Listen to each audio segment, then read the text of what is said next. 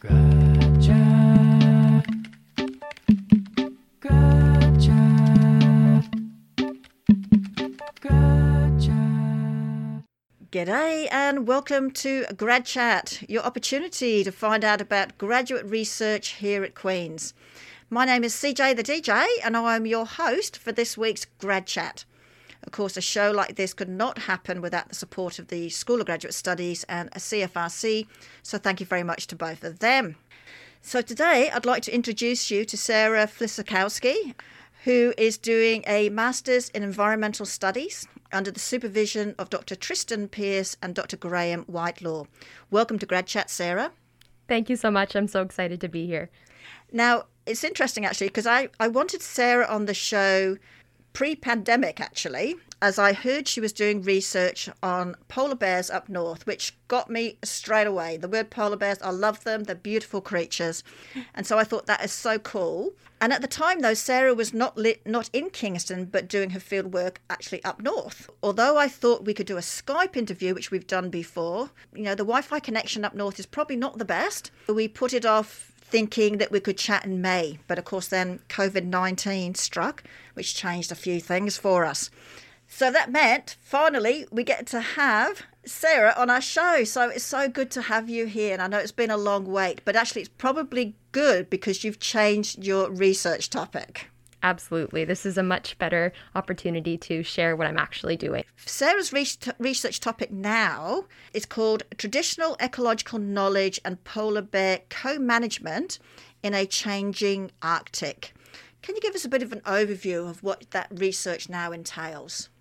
Absolutely. So the reason for the change actually was earlier on in the year, I had proposed research to both researchers at a conference in December. It's called ArcticNet. So it's a Canada-wide conference that brings together Arctic researchers, students, as well as Inuit, which was a fantastic opportunity. But the research that I proposed actually wasn't received as well as I was expecting. And, Right. you know, to be respectful of Inuit research priorities, I adapted my research so that I was able to respond to Inuit research priorities. My research has always focused on polar bear co-management and in a changing Arctic, so an Arctic that is undergoing climate change. Right. Polar bear are a very sensitive species, a very iconic species, of course, as so many people just love polar bears. They're so beautiful. They're rooted in Canadian heritage, tourism, and identity.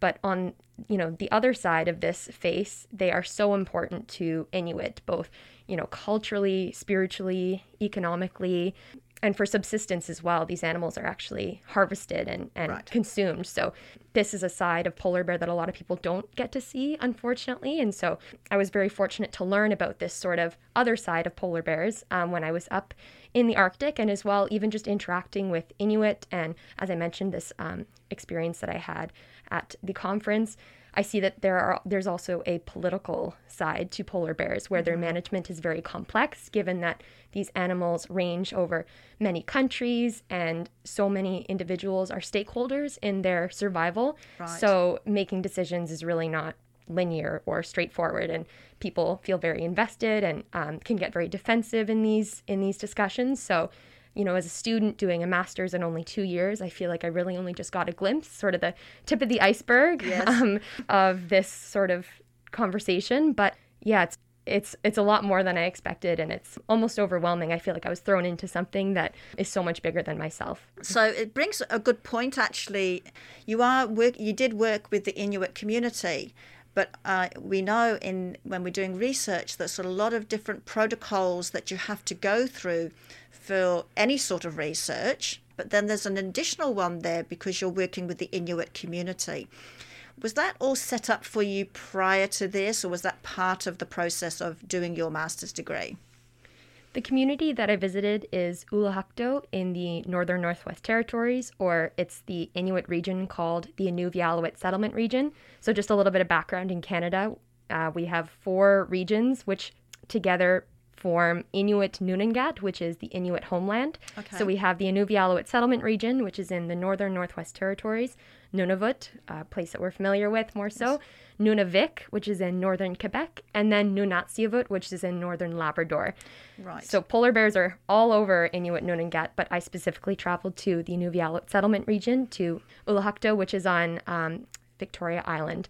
So this community in particular, one of my co-supervisors, Dr. Tristan Pierce, has a very strong relationship with. So he's been working with individuals in this community for over 15 years, and I think he's formed a very meaningful relationship with this particular community. And so I was so lucky to have that connection, because otherwise I don't even think I would feel comfortable traveling to a community, just because such a big part of research with Indigenous peoples is forming those meaningful relationships and conducting research that responds to their research priorities rather than superimposing your own, what we think. absolutely, that they need.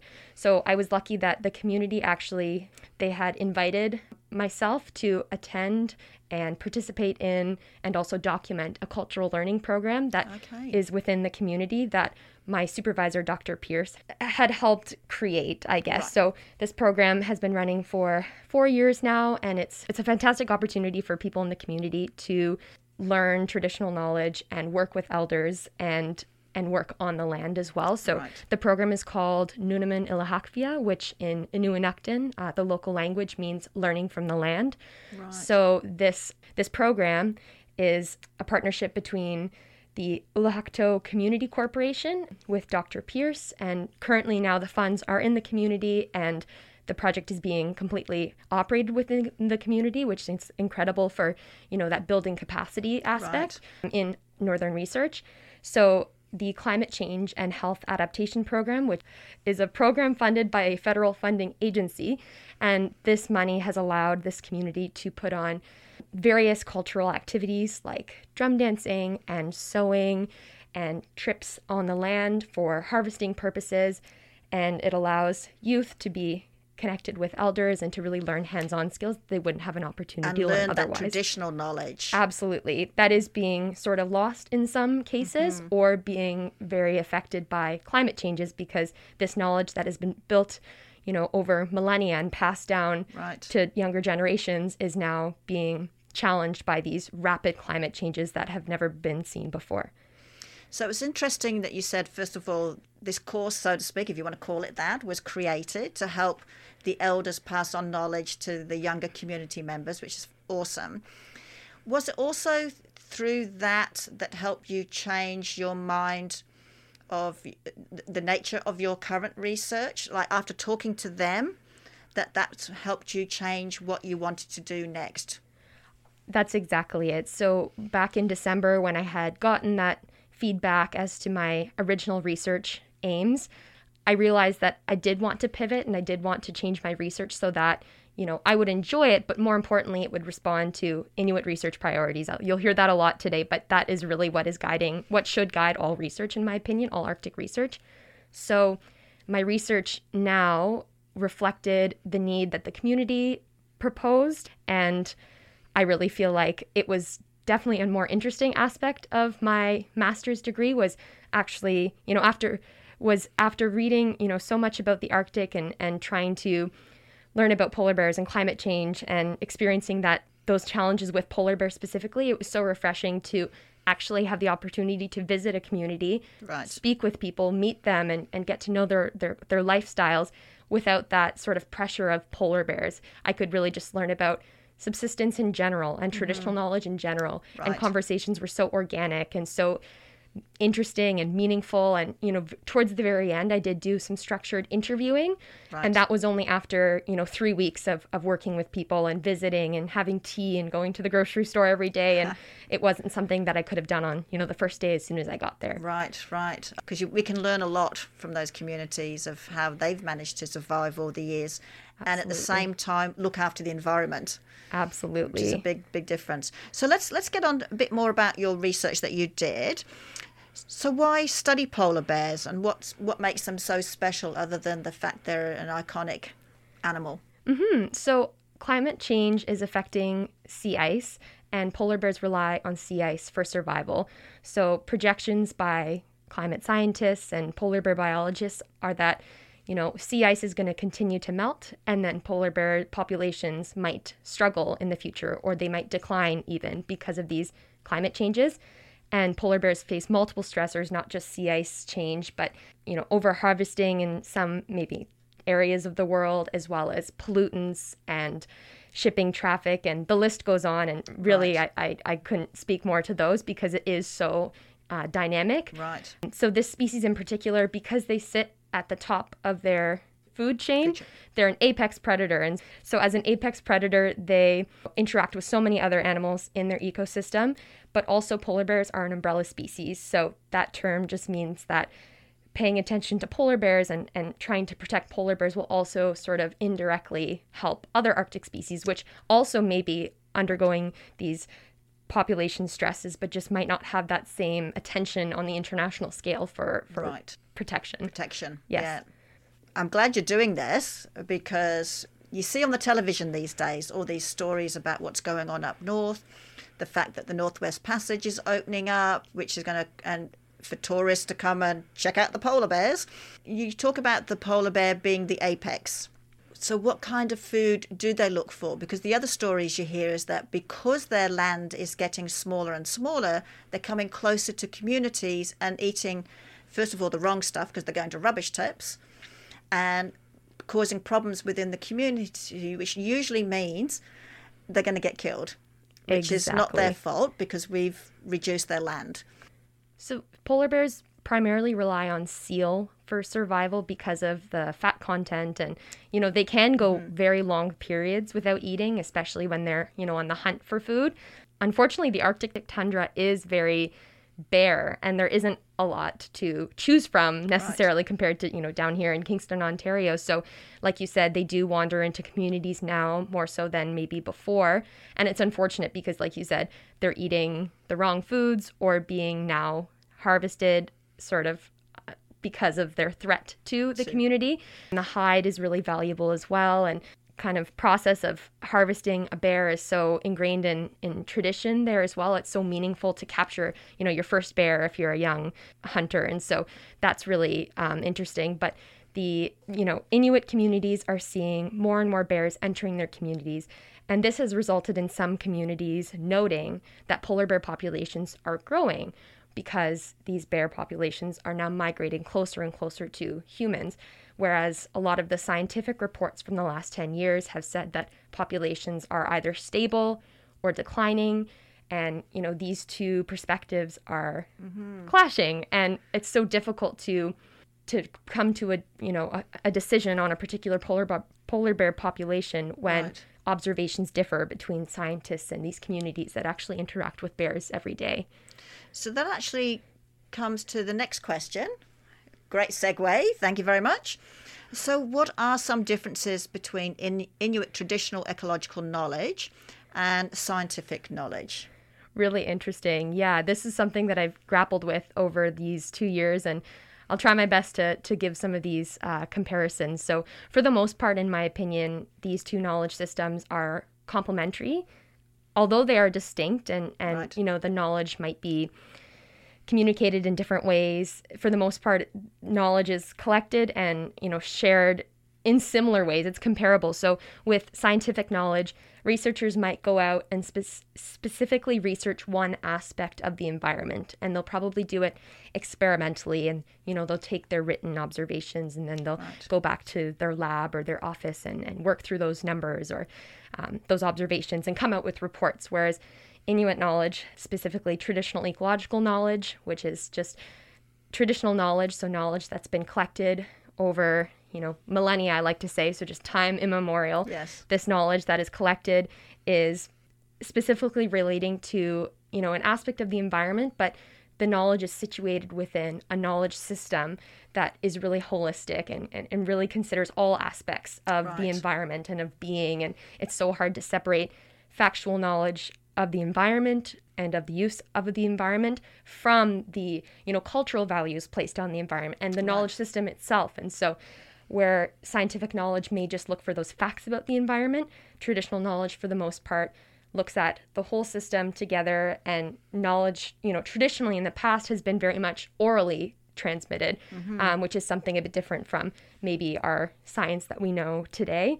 And so, like I mentioned before, the knowledge systems are a bit different, but I really do think that they each have strengths and weaknesses that when put together could really elevate the knowledge that we have of polar bear populations in Canada. I know when you talk to, say, for instance, the Inuit elders, their perception of the land and the living animals, either on the land or in the water, their perception is very, very different to ours. Because theirs, as you said, it's a subsistence way of living. They harvest only what they need. I can understand, like you said, with that course, how they're trying to teach the younger Inuit about the land and the food sources on it. In your discussions with the elders, and tell me if you didn't have these kind of discussions, what were they saying about the fact that the climate is making huge changes on the environment? How are they looking at that? Is it just a normal cycle for them and they're going, well, things change, so we adapt accordingly? Or are they putting up saying, no, we should try and continue to do this, this, and this? I mean, how are they perceiving the changes in and how that affects their normal cultural identity and way of living? That's a fantastic question. So I'll just start at the beginning. Some of the elders that I spoke with were actually born and raised in igloos. So they didn't have a community that they were entering grocery stores and going to sort of sit down schools like we have here. So in such a short time, in one lifetime, there's been such rapid social change, which compounded with environmental change is huge. It's massive. These people are so resilient and have had to learn so much in such a short amount of time. And so from my experience speaking with elders, they did talk about these sort of climate changes where nothing incredibly specific, but maybe certain animals are being harvested at different times of year, and that's peculiar. Or they've noticed that it's, not as cold as it used to be. Right. So general sort of observations like that were often shared to me through storytelling were really insightful because, again, you can read your scientific reports. I've read so many papers about climate change and its effect on the Arctic, but, hearing these stories of these observations, those stories are just as valid and valuable and important as these scientific reports. So as I mentioned, these climate changes compounded with social change like the education system, employment, food sources, technology, so many of these sort of new developments are also commented on. So elders that I spoke with mentioned that there is a loss of traditional knowledge occurring in this community, and the loss of language and the loss of culture are really important to us to be able to pass down before.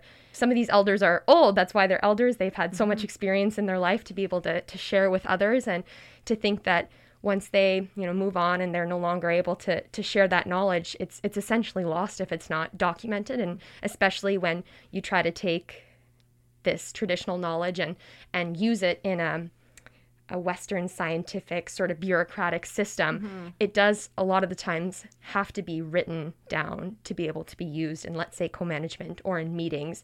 And again, that's writing things down, and documentation is now becoming a priority, but it hasn't necessarily been in the past. I mean, even some individuals that I worked with weren't so great at reading or writing in English, and you just, again, that's not really discussed. I didn't know that when I went there, people wouldn't be able to, type out emails and things like that. It's just, I was so sort of stuck in my own world here at Queen's, and I was, as you mentioned, I was away at the University of Northern British Columbia in the winter.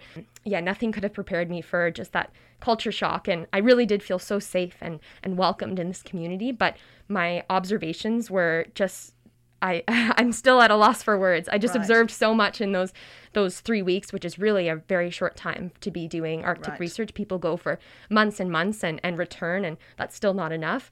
So I think that, those conversations that happen when you are in a place that you're interested in researching are just so much more powerful than anything you could read, at your university. I'm going to flip back to your topic, your research topic. You talk about this, apart from the traditional ecological knowledge, the polar bear co-management. When you talk about co-management, what are you talking about there? Is it co-management of the Inuit for the elders passing on information to the younger, or is it co-management between the Inuit and scientists? Is it co-management between the Inuit and the countries that are around the various areas? What do you mean by co-management? Yeah, thank you for clarifying. So co-management it's a governance approach, and it's defined by the sharing of power and responsibility between resource users. So in this case, maybe it would be Inuit, but also with regional governments and territorial governments and federal governments and governments of other countries. And so, like you said, it's really working on distributing the power so that decisions about polar bear are inclusive of all the different stakeholders. Have you found that? Oh, good question. So this is why I changed my research a bit, because when I propose that perhaps the co-management system doesn't meaningfully include traditional knowledge in all aspects of its operations, Right. that was sort of met with some, I don't know what to call it. Negative? Or? Yeah, it wasn't well received because some co-managers, so individuals who worked on co-management boards, Inuit and non-Inuit, sort of didn't like that idea that I had suggested, based on reviewing the literature as well, that there is tension in at least the co-management system in the Inuvialuit settlement region, which is where I was specifically thinking of focusing. And so that was a big eye-opener for me that I personally do see that there is room for improvement in the co-management system, Right. but some people are satisfied with the way that it's working, which is, again, a challenge. And, as a master's student, I did have to pick my battles and, again, conduct research that was approved by regional boards, which is ultimately where the power lies in conducting Arctic research. I mean, obviously, it's great if you have a partnership with the community, but even if they would like the research, you do have a bit of almost gatekeeping at the regional or territorial level, where you do have to propose your research and get that license before you're able to travel and spend time in communities. One of the things I would find difficult in co-management is that the community is always is still there, but whoever's in the government side could change.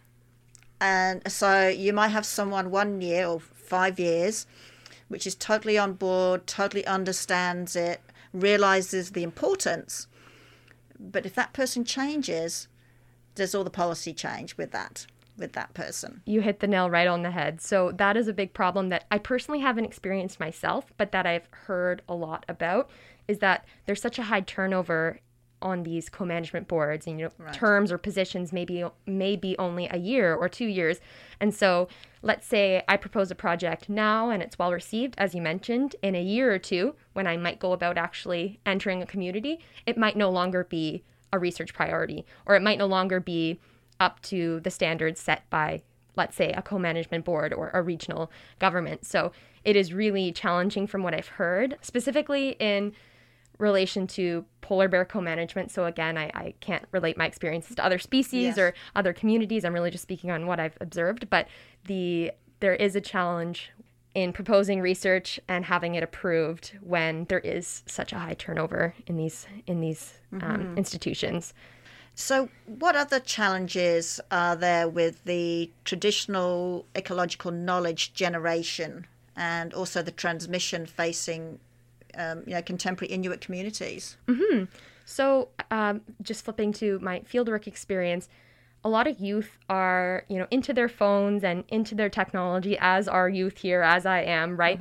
But that is sort of new. So a lot of older residents of the community may just be on Facebook, or they might have a computer or, an iPod, but it's a bit of a disconnect where individuals who are younger are spending time in their schools and spending time at work or on their phones, but less so, going out on 2-week hunting trips with their families. And there's also less of a push, because maybe 50 years ago, prior to these rapid changes, individuals would have to go out of their community and harvest food because there wasn't a grocery store to choose from. Right. And I mean, what's available in a grocery store is, from my experience again, very expensive. Some of the quality of some of the items is very low.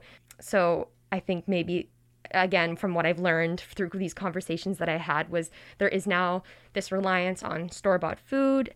There's Right. less of a need or even an interest to be going out the land or the ice for food, essentially. And I think youth might be seeking those opportunities to learn in some cases, but Right. there just may not be an opportunity for them to do so. So in the community that I visited, this Nunnamin Ilahakvia program is very well attended. In relation to language learning, there's a radio show that happens once a week that's funded by the Climate Change and Health Adaptation funding, Right.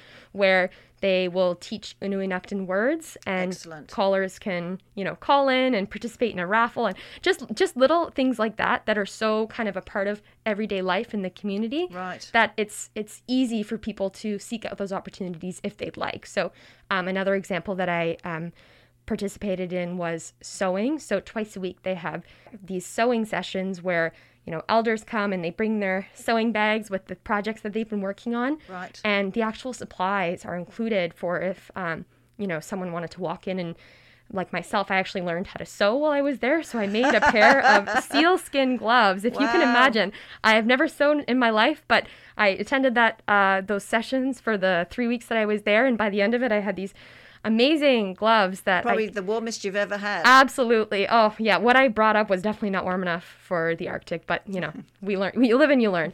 But something like that, I can just see the value of people being able to have these opportunities, these outlets where they're able to attend events or participate in activities that they may otherwise not be able to do. So do you think then, with the work that you've done, and like you said, you've done your 2-year masters, so I'm sure there's lots more things you wanted to go and research. Do you think so, though, that what you have learned in that short time, we can be hopeful that polar bears are going to continue? We can be hopeful that the traditional knowledges of how to support the polar bear up north are going to succeed? I would say yes. I think, there's always hope, and with climate change in general, it can be such a discouraging concept to think that so many aspects of the world are changing so quickly, and maybe it's out of our control. But no, I mean, we really do need to stay grounded and think about how our everyday actions can contribute to sort of bigger changes on even the international scale. A challenge with polar bears is because they are of such interest to the world, Yeah. decisions are made on the international scale that sometimes have detrimental impacts for individual communities. So an example of Right. this is the U.S. banning the import of polar bear products. So a big part of the northern economy is sport hunting, where individuals from Europe or North Really? America, absolutely, yeah, not so much now because of this ban on imports, and similar Inuit communities have had similar changes with seals as well, where individuals from the south, so North America or from Europe, are coming less often because they're not able to transport those products back Right. with them. But with this harvesting, this sport hunting that happens, I guess I didn't really discuss the system of tags with communities. So communities are allotted tags to be able to harvest polar bears. So there is a cap on how many can be harvested in a certain amount of time. Right, So yes. when sport hunting happens, tags are taken out of this total. So it's not, in addition to Right. what is already being allotted. So it should be sustainable. Exactly. And, these numbers they change year to year based on observations and scientific studies and things like that. So I don't know if I've used this word yet, but co-management and management of polar bears specifically tries to be as adaptive as possible. So, Right. Because polar bears move between countries, between regions, even these polar bear subpopulations that exist. So there are 19 subpopulations in the world, and Okay. 13 are entirely or partially in Canada. Okay. So these subpopulations are studied and, analyzed sometimes individually, but we all know that animals they're Gotta wild, move. they're living, they move. So Yeah. that's something to keep in mind when assessing these subpopulations, is that they all work together.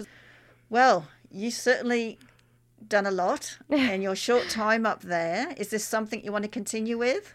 Oh, that's a great question. I think I would like a bit of a break from the polar Yes. bear world. As I mentioned, it was sort of a lot to take in, and I appreciated that the problems that exist are so much bigger than something that I'm able to change. But I'm just so thankful that I sort of stumbled upon this research opportunity, because originally I did my undergrad here at Queen's in Right. life sciences, and I thought that I wanted to work in healthcare. And a couple years down the road, I look back and I don't know how I ever could have done anything differently than Right. where I am now. But I'm just so lucky to have been provided with that opportunity through Queen's here, and my supervisor here, Dr. Graham Whitelaw. And then Dr. Whitelaw connected me with Dr. Pierce, who then had these community connections. So Brilliant. together, it just really, really worked out for me. I'm just so thankful. Well, I am glad we still got you into the studio because, like I said, as soon as I heard the word polar bear, I am in. I want to interview that girl. And it sounds like you've done some amazing work, and both for the community, but also for yourself, I think. I mean, it's all part of growing, isn't it, of learning these new things. So well done on that. And I understand you're actually going to be defending very, very shortly. Hopefully early October. So yeah, I'm really looking forward to wrapping it up and then proceeding with other deliverables and potentially publishing a paper and Excellent. writing a book chapter. And so definitely keeping busy. Excellent. Well done. And thank you so much for coming into the studio to do this interview and to help us understand some of the things that are going on up north with our polar bear population and also our Inuit communities. So thank you for coming on the show. Thank you so much for having me. That was wonderful. Excellent. So that's it, everyone. Another week of GredChat sadly comes to an end. Don't forget you can download the show tomorrow from either iTunes, Google Podcast or Stitcher. Just type in a GredChat. Until next week, this is CJ the DJ signing off with a big hooray.